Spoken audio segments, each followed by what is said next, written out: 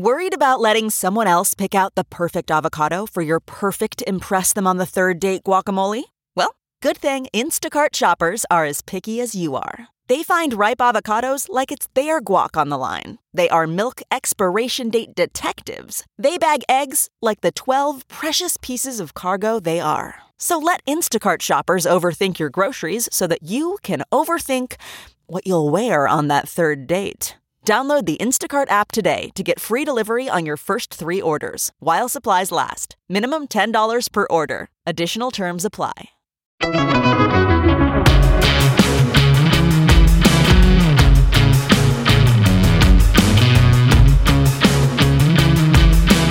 I'm Josh Hammer. Welcome back. We'll be joined shortly by Ryan Girdusky. Ryan is the founder and chairman of the 1776 Project PAC, which focuses on local school board elections. He writes also the popular National Populist newsletter, which you can find on Substack. Ryan is a New Yorker through and through. He is a born and raised New Yorker, and that's actually kind of what I wanted to talk about. We're going to go a little off the beaten path here for our first opening minutes before bringing on Ryan, and we'll do so partially in honor of Ryan because he's such a New Yorker. I was actually up in New York myself this past weekend. I was attending the annual gala for the New York Young Republicans Club, where I serve on the advisory board. And we were in New York just for a couple of nights. It was a relatively quick trip. I was born and raised in the New York area in a lovely smaller suburb about 25 miles or so north of New York City. Haven't lived there in the area since I graduated high school, so it's been at least 15 and a half roughly years or so, I suppose now. I got to be honest with you. I think New York City just absolutely sucks. I really think it positively sucks. And I hate to say that so bluntly or crassly, but I don't really know how else to say it in this particular case. I see 2 distinct advantages to living in New York. One is if you have a particular idiosyncratic proclivity for various cultural interests. So put another way to kind of break that down, there are some things that I will concede you can actually only find in New York. There is a panoply of museums that you will not necessarily be able to find elsewhere. There is Broadway, of course, if you are like a real kind of playbill collecting, sort of matinee attending, someone who just loves live theater. That is one thing that New York definitely has going for it. The other thing, and this is rapidly fading in the era of COVID and work from home, the other thing is that, of course, historically speaking, there is just a total agglomeration of institutional heft and power across various industries, whether it is law, finance, banking, blah, blah, blah, entertainment, all that. But unless you have a compelling reason for one of those 2 blocks, one of those 2 slices, unless that is your reason for living there, I got to be honest, guys, what the hell are you doing? I mean, just walking around the city with my girlfriend, it just stresses me out. There is open sewer ventilation coming up from the sewers. I mean, if you haven't been to New York City recently, although this is not even that recent of a thing. I mean, this has been a thing for as far back as I can remember. In Manhattan, they literally ventilate the sewers through the manholes. You smell sewage walking around the streets of Manhattan. And in case the scent of raw sewage was not enough for you, they have trash piling up on the sidewalk. There is no other big city that I am aware of that has this particular affliction. The city of Chicago, where I lived for 3 years, went to law school there. After the Great Chicago Fire in the late 1800s, they actually very carefully redesigned Chicago to put just enough room in between the buildings and kind of the urban corridor called the Loop there, where they could put the trash in there. Chicago does not have this problem. And that's probably the closest equivalent to New York, or at least the closest next thing to kind of a big urban center. So this is a uniquely New York phenomenon as well. More generally speaking, everything is just such a production in New York City. I mean, what if you're living in there and you want to go to the grocery store? What are you going to do? You can take a taxi there and then put your bags in the taxi? Alternatively, if you want to go to like the local bodega, which is going to have a smaller selection anyway than like a bigger supermarket, but let's say you just want to go to the local bodega, what are you going to do? You're going to carry your 4 or 5 bags in the cold weather over the course of 4 or 5 months? It's not like you're going to park. You're not going to drive there. So I just don't get it. I really just do not understand the appeal. I say this as someone who was born and raised in the area. I say this as someone, most of my family actually still lives in the area. Not all of them, but certainly most of them. I just don't get it, guys. That's not to say that I did not have a great time at the gala on Saturday night. I certainly did. And, look, for some people are just tried and true New Yorkers. They just love it. They love the frenetic pace of life. They love XYZ things that I personally do not appreciate. Whatever. Bless your heart, knock yourselves out. It's not for me. But one person that it definitely is for is our guest, Ryan Girdusky, who once again is a born and raised New Yorker. So we're going to bring on Ryan just after the end of this break. So I hope you'll stay right with us.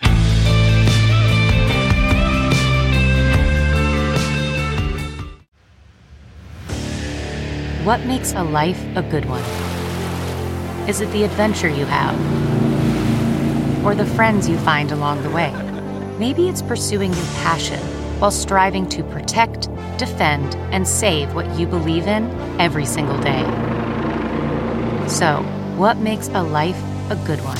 In the Coast Guard, we think it's all of the above and more, but you'll have to find out for yourself. Visit gocoastguard.com to learn more.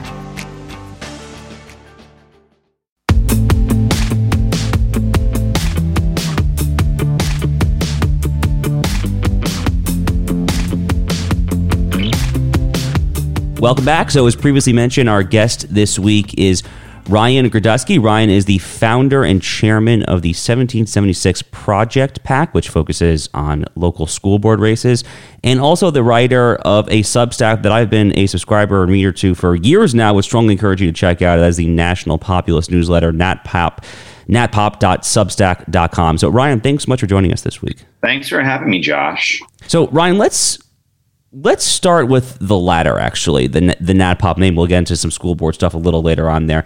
I feel like you were ahead of the curve. I feel like you were a bit of a soothsayer, if I can use that word there. You kind of saw a lot of this so-called new right, more nationalist, populist, less kind of free market, absolutist stuff. I think you saw a lot of this coming. You and Coulter, there were some others who really saw this a long time in the making. How did that happen? Like, how did you see this evolving? And at what point did you kind of realize that some of the more libertarian-induced elements of the GOP and conservatism in general seemed to be on the decline? I don't live in D.C. I've never lived in D.C. I don't have a college degree. I don't go to a lot of D.C. parties with people who are part of think tanks. And I think that a lot of my politics is instinctual. And I live in a very conservative part of New York with a lot of people who could live in Ohio or Pennsylvania or West Virginia or Washington State, or not Washington, but Wisconsin rather. And were really the backbone of where the party was and what they were talking about. And I think that the idea of immigration, having seen what mass immigration, how it changes a place firsthand, and the destruction of local social trust, and the idea of destroying civic organizations and entire neighborhoods and practices and local cultures over mass immigration really, really made them angry. So, I mean, I was writing about immigration going back to 2008. And my first op-ed ever was in 2011, was when I was writing about how Donald Trump should run for president and Paul Ryan was a disaster. And I kept that opinion very, very, very, true to myself. And I realized who the electorate was. So it wasn't shocking to me. And I think that a lot of the old institutional right and the kind of the building blocks of the institutional right are based a lot in the World War II generation that has died out over time. And the more Gen Xer, barely boomer, or younger boomer generation doesn't have a lot of those values and has different concentrations on concerns. So I kind of saw it coming from that perspective.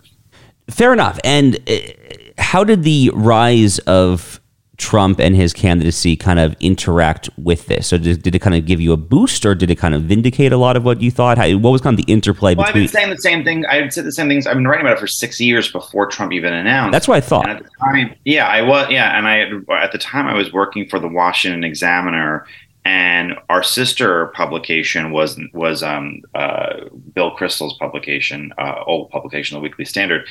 And it was Media DC as the conglomerate, and I was really a man on an island by myself. And the day he came down the escalator and gave the famous Mexicans are rapist speeches, even though he didn't say that, but nonetheless, that speech, I said he is the nominee. This is what people are looking for. Because the overall speech, although they remember kind of the more hyperbolic comments, the overall speech was how people feel like they are being screwed out of their country, the country that they have, the country they were born to, the promise that they were given from their ancestors is gone. And that resonated in a real way, that the people living in Northern Virginia or Southern Maryland or the DC metropolitan area really couldn't understand. They had no idea. And they had a real, not only dislike towards Trump, but a dislike towards his voters. And I thought when I was there, I mean, if Trump would have lost, I would have been fired. But of course, he ends up winning. And I thought that they would have sat there and said, oh, my God, here, give this guy his own podcast, give him something, put him out on television. He's been right this whole time. And it was the exact opposite. I mean, my life was like hellish afterwards. They gave me nothing, and they elevated people who were wrong. I mean, it was the damnedest thing. And I was like, well, I'm not going to do this anymore. I'm not going to be on institutional media anymore, right? Because I can't. I mean, what's the point of being right? If you're right, you're not getting anything. If you say the correct things versus the right things, you are rewarded. And I just wasn't going to be part of it. No, fair enough. I didn't get anything. I didn't get anything from Trump being nominee. I also didn't have a big social media following at all. So it wasn't like I was. I mean, some people have grifted, and I don't want to say grifted. Some people have built their career off of being a Donald Trump cheerleader. I was not one of them. No, sure, but I just meant substantively, as far as kind of the general direction of the party. Surely there was at least some vindication there. But let's fast. I gave myself a pat on the back, but that and $3 would get me on the subway. So a true New Yorker. So yeah. So let's fast forward then a little bit. So you mentioned the infamous kind of gilded escalator descent, and the Mexicans not sending their best speech and all of that. The Trump presidency comes. So given that you were kind of already on the immigration hawk, less kind of free market absolutist, kind of slightly more kind of populist or paleo bent, what did you see in his presidency that you liked, and what did you dislike? Let's start there. Well, you have to remember I think people forget this. The Republican Party is always, and has since the 20th century, always, the backbone of the Republican Party has always been Democrats. So we don't have an Eisenhower unless we have the New Deal Democrats joining the Republican Party. We don't have Nixon unless we have those New Deal Democrats formally joining it, overall ethnic whites, especially in the Northeast. You don't have Reagan unless you have the Johnson Democrats coming on board. And you don't have George W. Bush unless you have the neocons of the 70s coming on board. The next iteration of that transformation of the Republican Party is labor, right, working class minorities. Those are the two groups that come on board as well. What Trump could have done and should have done that I think that he had campaigned more on, that I liked, was his immigration hardline appeal and his movement towards, I don't want to say a social, so that's not the correct word, more towards a government-oriented response towards healthcare on the right. I think the reason you see national populist parties win in Europe very, very well, and win in other parts of the world very well, but not win in America, is the hang-up, especially on healthcare. I think maybe abortion does certain things, but I think because we cannot give a response on healthcare, we actually don't have any position, not a free market position, not a socialist position. We have no position on healthcare, but that is a giant thing. So when Trump sat there and said, we're going to take care of everybody, even though he did say Obamacare was a disaster, which it was, that was a very, very big deal. When he sat there and pushed for the idea of giving paid maternity leave, huge idea. If you're going to be a more pro-family party, which is what the Republicans have really campaigned on for 50 years, then the economic libertarian model of vulture capitalism is not the natural response to that. It doesn't mean we would be fully like Europe, but it doesn't mean we can be vulture capitalists as well. And you have to realize that the idea that neoliberalism has been an utter failure over the last 40 years. So what things that he did that I liked a bit of what he did on immigration. I think that his Remain in Mexico policy was brilliant. I think that his zero tolerance policy, although he walked it back, was very, very smart. How the safe third country agreements, extremely important. When it comes to his other things, the reorienting of NAFTA, trying to move away from China, although it wasn't super successful, was a very, very big deal. I don't really think, what he did in the Middle East was important. Is it my top concern? Not really, but I know it is important. And trying to get our allies sit there and pay their fair share of military agreements. All very important things. I think ultimately, when you look at the presidency of Donald Trump, the longest lasting things that will be important is his judgeships, and his overall change in the Overton window of what acceptable Republican politics are. So I think those were the biggest things. Yeah, it's very helpful overview. The one thing that I think you did not mention was the so-called First Step Act, which was a massive jailbreak law that passed the Senate by a shockingly high margin. I think it was 88-12 in the final Senate tally in December 2018. I think it was that lame duck session. You were a vociferous opponent of it, if I recall. Well, I remember going to the Trump hotel in DC, and I'm there with a bunch of people, and this very, I don't remember her name, but this very elegant looking woman comes up and she goes, "Isn't it just so great? We passed the First Step Act." And I was like, "No, it's not great. That's a terrible idea." And she's like, "What's your email? I'll send you the Koch Institute's talking points on it. You have to hear them." I'm like, "Get the hell out of here!" I give two, shits for that. That was such a DC mentality. And then of course, right afterwards, although it's not related, but right afterwards we have the highest spike in homicides in a quarter. Go figure.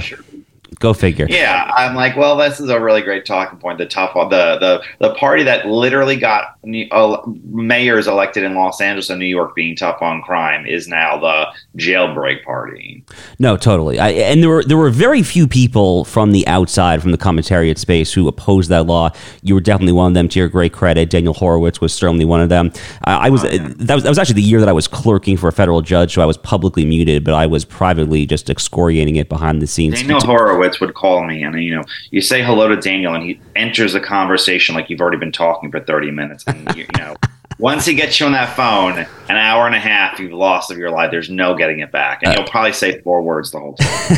I love Daniel, I love him, but oh my god, he was so angry about that bill. No, the listeners of this show will recall we had Daniel on earlier this year, and if there's one thing that Daniel knows how to do, it is certainly to talk loquaciously. So, but you guys were 100% on the right side of that particular debate. I was actually really happy to hear you mention the healthcare thing. So I'll tell a little quick personal anecdote, because I actually had some direct personal experience on this issue. So I do a lot of the campus speaking stuff through a handful of different organizations. So I was up in the Northeast a couple weeks ago. I spoke at Brown University and then Tufts the next day. At Brown, they were trying to organize a debate for me, and initially they were trying to get me to do a Russia-Ukraine debate, which is a good topic for me. I could talk about that at great length. And ultimately, the only topic that they could find anyone from the political science department to debate me on was healthcare, which happens to be my single least favorite topic, literally in all of politics and policy to discuss, because I frankly have no idea what the right answer is. So it kind of underscores exactly what you were saying there.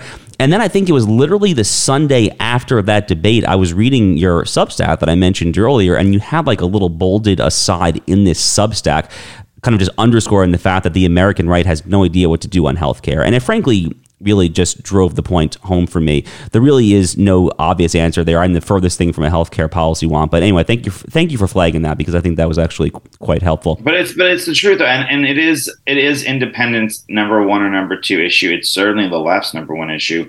And our answer is to fold up and talk about, markets or something. It's everything we talk about is non-tangible. And I think that the bigger anxiety from a lot of Republicans, working class, middle class Republicans, is they feel like they are the only ones paying taxes and never getting anything. And I think that anger over healthcare is, they say, look at everyone gets this free healthcare. Meanwhile, if I come down with cancer, I am SOL.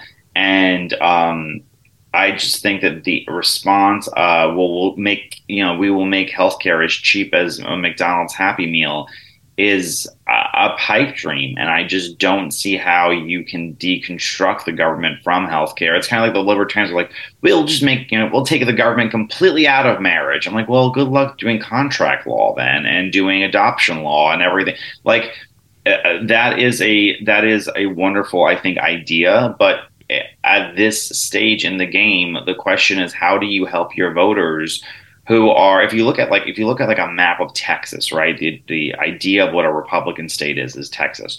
You look at where life expectancy is. Our voters, Republican voters living on the east side of Texas and the west side of Texas, die like 15 years before the people in Austin and Dallas. Now, that's not all because of, that's partly as a lifestyle. They work harder jobs. They eat worse food, whatever the case is, and there's a higher tobacco intake.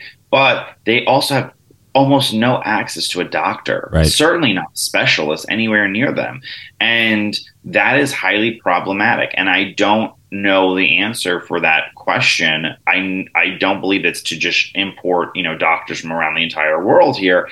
But that is a serious question. And I think that we oftentimes in American politics take the Band-Aid over the open heart surgery. We'd rather put a Band-Aid over an issue than the open heart surgery. COVID, if anything was revealed in COVID, is that we are a very unhealthy country, right, that has a mass obesity epidemic. And rather than having a really hard conversation on let's get people skinnier through whatever means necessary, we are too fat in this country. The conversation was, well, either on the left, it was about masks and ventilators, and on the right, it was just open everything up and, it's not that bad. Well, it's not that bad for most people, but unless you are highly obese, which there are a lot of obese people, especially in red counties and red states. And that shouldn't be the way it is. We have to do better than what we've been doing. And rather than engaging in a very tough conversation, we chose the Band-Aid. And that's what I find extraordinarily irritating about our side, I guess, when it comes to politics. No, so this was actually, and we'll take it to a quick commercial break right after this, but this was actually one of my bottom line conclusions from that debate that I did at Brown a couple weeks ago with Professor Potashnik, I think his name was I actually talked for a solid 5-10 minutes about how obese America is and how that is kind of the original sin, really, of all that subsequently flows when it comes to American healthcare policy and health insurance. And, I think back, and this is almost kind of a microcosm of kind of the broader GOP constellation shift from kind of a get off my lawn style reflexive Tea Partyism to kind of the modern, more nationalist populist stuff. But I think back to that time where Sarah Palin, I think, went to CPAC, if I'm not mistaken, and she drank from that, was a 32-ounce big gulp, which Mike Bloomberg had infamously banned in New York City. And it was kind of like a statement of individualist defiance.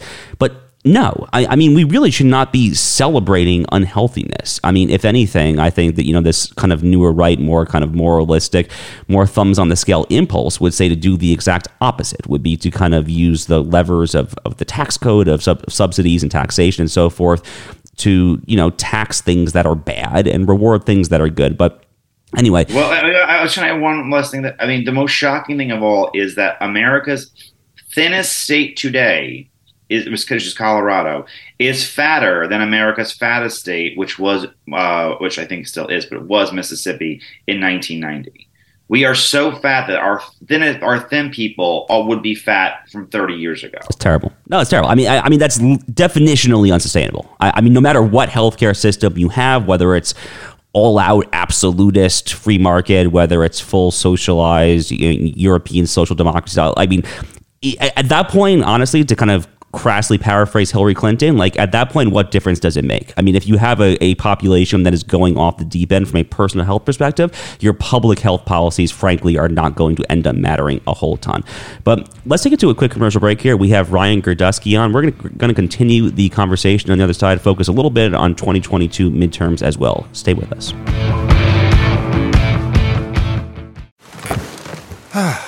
The comfort of your favorite seat is now your comfy car selling command center, thanks to Carvana. It doesn't get any better than this. Your favorite seat's the best spot in the house. Make it even better by entering your license plate or VIN and getting a real offer in minutes. There really is no place like home. And speaking of home, Carvana will pick up your car from yours after you finalize your offer. Visit Carvana.com or download the app and sell your car from your comfy place.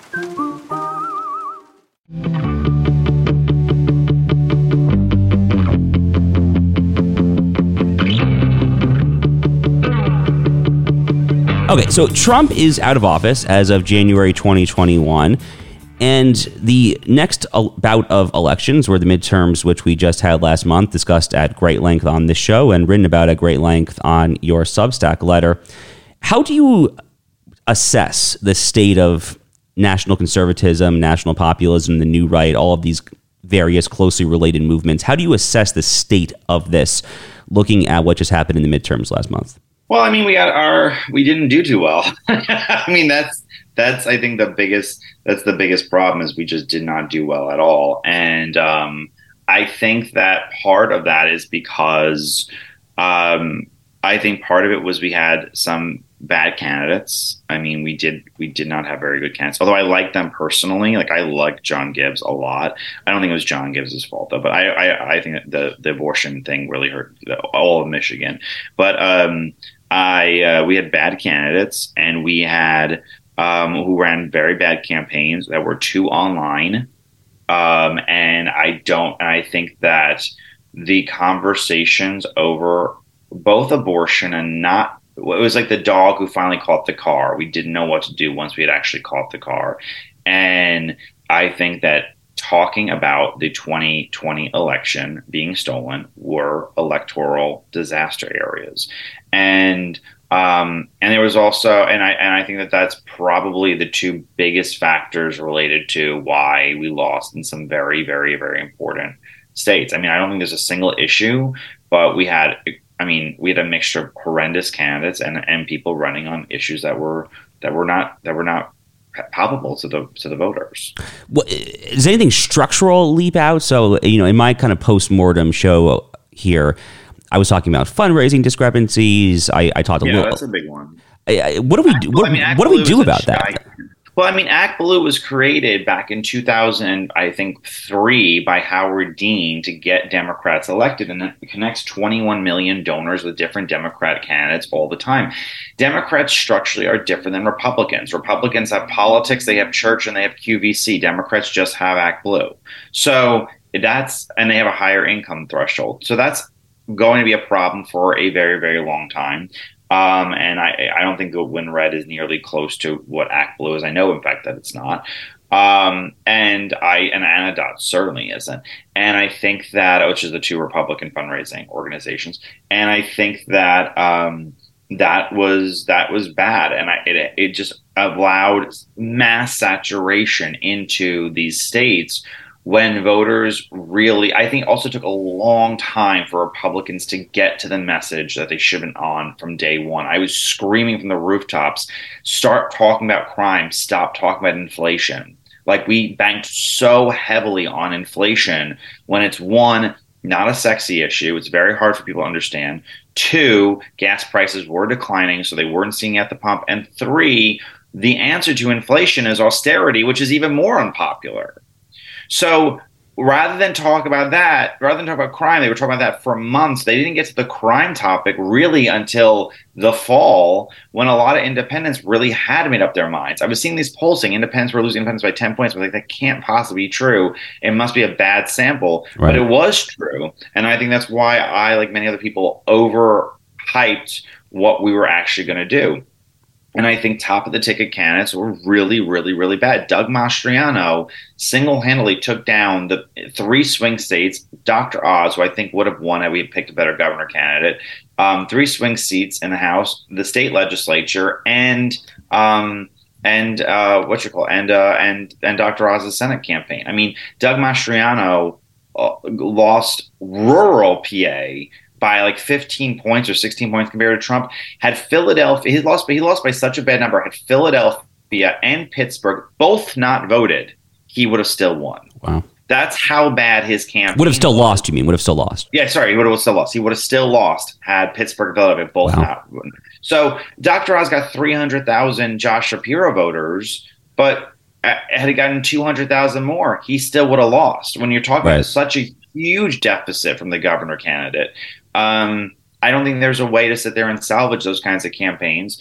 I think that in certain cases we should have done more ballot harvesting, like in Nevada, for example. Definitely could have done ballot harvesting. And I think that Carrie Lake was a bad candidate. I mean, she's a great person on television. She's a really smooth talker, but bashing John McCain throughout the campaign. It wasn't just a one-time thing. She did throughout the entire campaign in a state that he was very popular and, by the way, is dead, which you just don't attack a dead person, especially someone thought so well of who can't respond to it. And talking about 2020 endlessly. Independents really, really, really hate conversation on 2020, and it hurt the whole party. And I think that it really hurt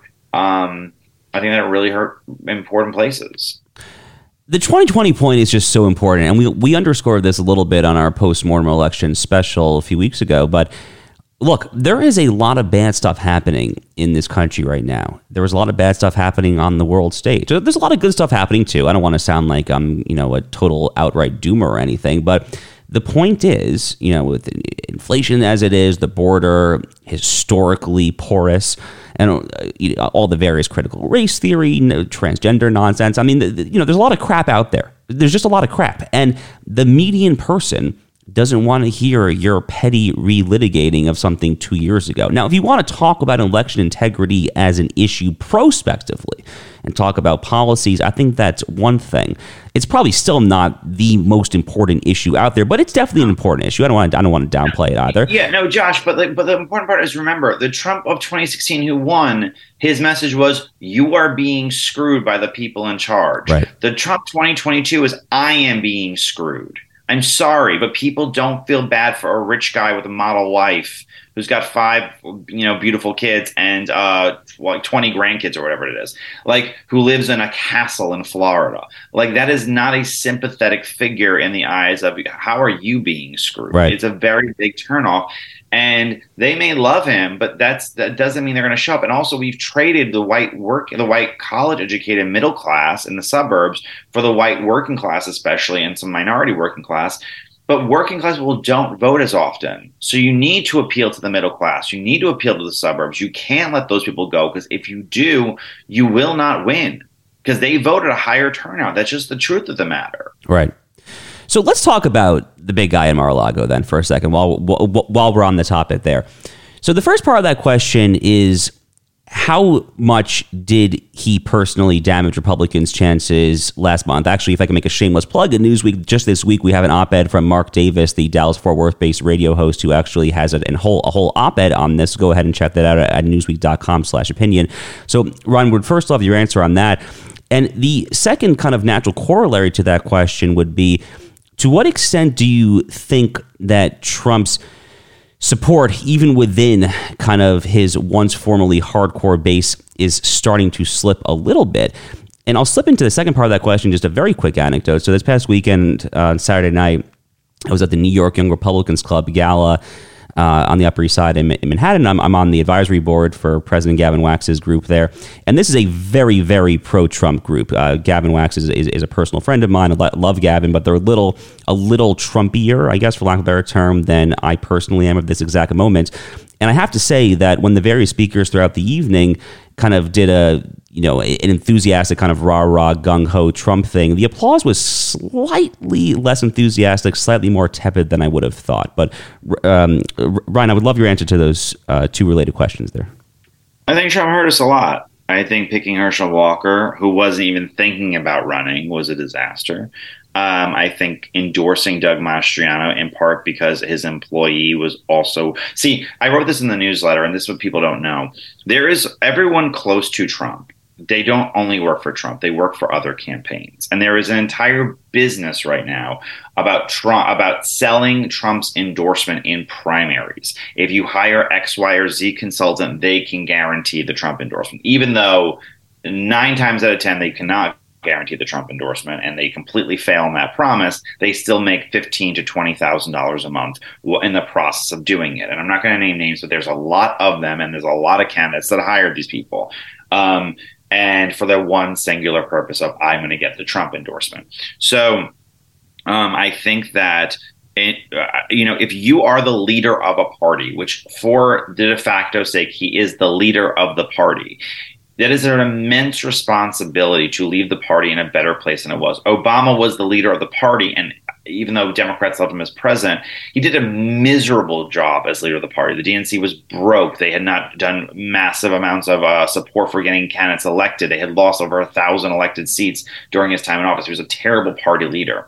If Trump wants to be the leader of the party, part of that is endorsing really good candidates. When you have a guy running on imprisoning women who get abortions and attending rallies that 9/11 was an inside job, it's best bet that you endorse against him, regardless of who it is. It's kind of like a David Duke moment of, we have to stop this person from being the face of the party. That was Doug Mastriano. And instead he endorsed Doug Mastriano. Why? Because he thought he was going to win anyway. So let's get his win percentage, which was 83% of non-incumbent wins, up on there. Making candidates take this asinine, suicidal take of, we're going to change the election and we're going to change election results. He lost every Secretary of State race, I think, except for Wyoming and like Mississippi. Every single Arkansas, Mississippi, the 2 states that he won Secretary of State races. But every important state, I think he got only one candidate that was in a state that he lost that won, and I think that was just the lieutenant governor of Georgia. I think that was it. But everywhere else, every other swing state that he lost in 2020 but had won in 2016, every one of his candidates lost. And he made them remember that call with Blake Masters from that Fox News call? Right. Where he's like, Blake, you got to have a 2020. Just mention it. Carrie Lake is going to win because all she talks about is 2020. Well, Carrie Lake didn't win either. And when talking about, what happened to Trump, putting him on the ballot when he was not there, it negated Biden being on the ballot because all it was a 2020 election redo. And that was and guess what? In all the states that we lost all over again because we had to take this insane position on Donald Trump and how close you are to Donald Trump and how much you love him. And that doesn't mean that Laxalt shouldn't have been doing ballot harvesting. That doesn't mean that we should have been doing that McConnell shouldn't have been putting money in Arizona or whatever that gets out of New Hampshire or an Alabama primary. It doesn't mean any of those things. But that alone was very, very damaging to the party. So looking ahead then, because I basically agree with you. I agree with effectively everything that you just said. And that's not to take away from any of the various good things that President Trump accomplished in office at this point. It is simply to note that he seems largely incapable, from my perspective, of moving on from what has happened to him in the last election cycle. And, Ryan, I think you and I strongly agree that at this point, the general optics of his nascent campaign give off a strong sense of settling scores and fighting yesterday's fights. It is really not kind of this I'm going to fight for you moving forward sort of mentality that was there in 2015, 2016. So I think you and I agree with that. So, but Josh, here's my bigger question to people who are still on the board with Donald Trump. What does he really want to be president, or does he want to just good question? It's a good question. Do you remember that Sean Hannity interview that he did right before the election 2020? And they said, "What is your second term goals?" And he didn't have any. Right. That's right. Yeah. What is this? What is this? If everything was hunky dory right before, the election, even though it was, and there was a lot of things to still do, he couldn't name any of them though. That is the sign of a man who does not want to be president as much as he wants to be elected president. And that is very, very problematic going into the future. So what is the new Trump? I mean, he never built the wall. Is that finally going to get done? Or is it to sit there and say, F you to Mitch McConnell. I'm going to make your last 2-4 years, whatever it is in the Senate, living hell. Okay. I mean, that's a goal, but it's not something that's going to help your voters that much. I mean, what is the actual goal? What are you going to deliver in a way that you could not while you have the House and the Senate, although not a supermajority nonetheless, but still the House and the Senate? What is your goal? Are you going to play hardball with big tech in a way that you didn't do during your first year in office? I mean, could you imagine, Josh, had Donald Trump, who wanted to campaign on and endorse the RAISE Act, which was fundamentally alter our immigration policy in a much better way, but we couldn't get it past the Democrat-controlled Senate, and it wasn't even getting support from Republicans. But imagine if Donald Trump sat there and would have told big tech people, you know what, as president, he has the full discretion, and it's been proven by the Supreme Court over and over and over again, the full discretion to deny entry into the United States by any alien or class of aliens that he sees not in the best interest of the United States. So he could say tomorrow, guess what, guys? No more redheads. I just don't see redheads as being beneficial to the United States. And that's the law. That is what, I mean, he has that much power with immigration. Could you imagine if he would have sat there and said, you know what? We're not taking in any H-1B visas. And if you have a problem with that, Google, Apple, whatever the case is, maybe you want to call your friends over in the Democratic Party and you want to sit there and get them to sign on to my bill so we pass it. And play real hardball, because they would have had a stroke if they would have gotten no H-1B visa workers for 4 years. They would have attacked him. They would have said this. They would have said that. But you know what? At the end of the day, he would have been a lot closer towards getting what he promised towards his voters than he did. So is that going to happen? Is he even thinking about that? Because all I hear about is that we won this perfect election that was stolen from us, and China is terrible. Reflected things about COVID, which are, in the rearview mirror, and how Sleepy Joe is at the wheel sleeping. I don't hear a vision of the future that is tangible towards working class people who are literally barely making it by month, whose electric bills in the South, or insurance policies if they live near the Gulf, or their gas bills, their food bills, they are really struggling. Their wages aren't going up like they did under Trump. So, and labor force participation is bottom of the barrel after COVID. Where are we? What are we talking about? What's the aspirational view for these people who see you, Donald Trump, as their hero and the only man who can save them? Whether that is whether that's an accurate portrayal of them or their feelings or Donald Trump, that's up for litigation, for argument. But that is the way that he sees them. So what's your message to them? And it can't be, it's about me. That is played out, and it was just shown last election that it's played out.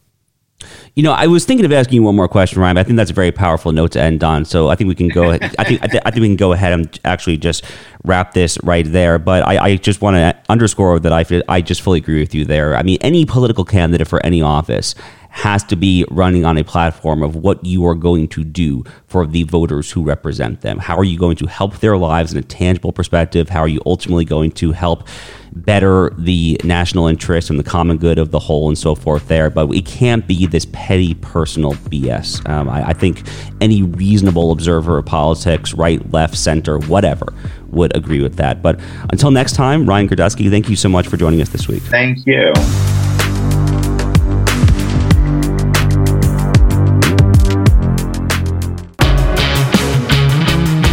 So it's very interesting, frankly, for me, and hopefully interesting as well for the listeners of this program, to hear the extent to which Ryan is really not pulling his punches when it comes to former President Trump.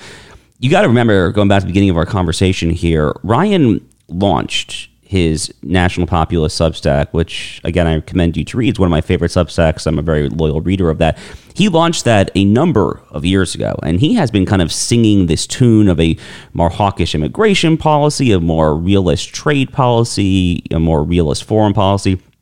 I mean, he was basically there, along with Ann Coulter, some other guests we've had, and some other guests that we hope to have in this coming year, 2023. But Ryan was basically there way before Trump himself probably was there, for just being candid about this. So, for to hear him kind of lighting into Trump, I'm really glad he mentioned that phone call that Trump apparently had with Blake Masters, where he was like, CarMax is putting peace of mind back in car shopping by putting you in the driver's seat to find a ride that's right for you. Because at CarMax, we believe you shouldn't just settle for a car. You should love your car. That's why every car we sell is CarMax certified quality, so you can be sure with upfront pricing that's the same for every customer. So don't settle. Find love at first drive and start shopping now at CarMax.com. CarMax, the way car buying should be. Blake, you've got to do what Carrie's doing, what Carrie Lake is doing. Just talk about the election. It'll be a guaranteed winner. Ryan also mentioned this interview between Sean Hannity and Donald Trump. I can't remember exactly when that interview was, but Hannity was a total softball fluff of a question. He basically was saying, so what do you hope to accomplish in a prospective second term? He couldn't answer the question. He couldn't answer it. And if you listened to Trump's speech at Mar-a-Lago announcing his 2024 presidential campaign a few weeks ago, I think you heard that too. There was some talk about the issues that matter, like a little big tech, a little critical race theory, whatever. But the overwhelming argument that I hear time and time again from some of Trump's biggest fans, from those in so-called Trump world and all of that, and not everyone says this, but it's basically one of two strands of thought. One strand of thought is that the 2020 election was just straight up rigged, full stop, period, end of story. Therefore, Donald Trump is entitled to a second term. The second and somewhat related strand of thought is that, he was basically the founder of this movement. Therefore, he is the only logical person to carry it forward. Well, I think both of these arguments are somewhat flawed, to be honest with you. So taking the first line of argument first, the argument that the 2020 election was stolen, therefore, ipso facto, simply because of that fact, it is the only righteous and just thing to do to get Trump back in the White House. I mean, one thing does not necessarily lead to the other. So I have time and time again referred to the 2020 election as stolen. I have used the word stolen. I've used that in a slightly metaphorical sense, referring not merely to whatever kind of 4 a.m. ballot stuffing in Michigan or Wisconsin or Philadelphia was happening, but using it in a slightly broader sense to refer to the idea that the ruling class and big tech, perhaps more so than any other institution, absolutely unequivocally put its thumb on the scale. Elon Musk's revelation of the Twitter files definitely corroborates that. And when you consider that the final margin of Trump's loss in 2020 was 43,000 votes spread across 3 to 4 states, I feel very comfortable actually doubling down on the slightly broader, more metaphorical use of the word stolen. But simply because of that, even assuming that is the case, that does not necessarily lead to a conclusion that Donald Trump should be brought back into the White House. And part of that is because he can't get over 2020. He just can't. Time and time again in these musings, in his Mar-a-Lago speech last month, all of his media hits, all he talks about is it's the cleanest election. He's not really focusing on the issues anymore. And, getting to the second part of that defense of Trump 2024 that I hear from some of his most enthusiastic acolytes and followers, is this idea that because he started this whole kind of realignment of the Republican Party, then therefore he is the only logical person to carry that torch forward.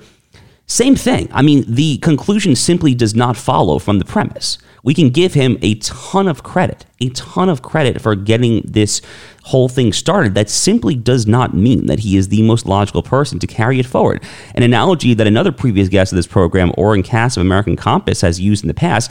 Oren has analogized Trump to a hurricane. A hurricane kind of comes off the shore. Here in Florida, we're obviously familiar with hurricanes. A hurricane comes off the shore and it damages or destroys a lot of the rotting foundations of old buildings, of old infrastructure. But a hurricane does not build. It simply destroys. The time now is for substantively, productively building upon what has happened, not necessarily merely for fighting yesterday's fights. And I think that is an open question at this point as to whether President Trump is the best person to do that going forward for the Republican Party. So once again, thank you so much for listening. I'm Josh Hammer, and we will see you next time.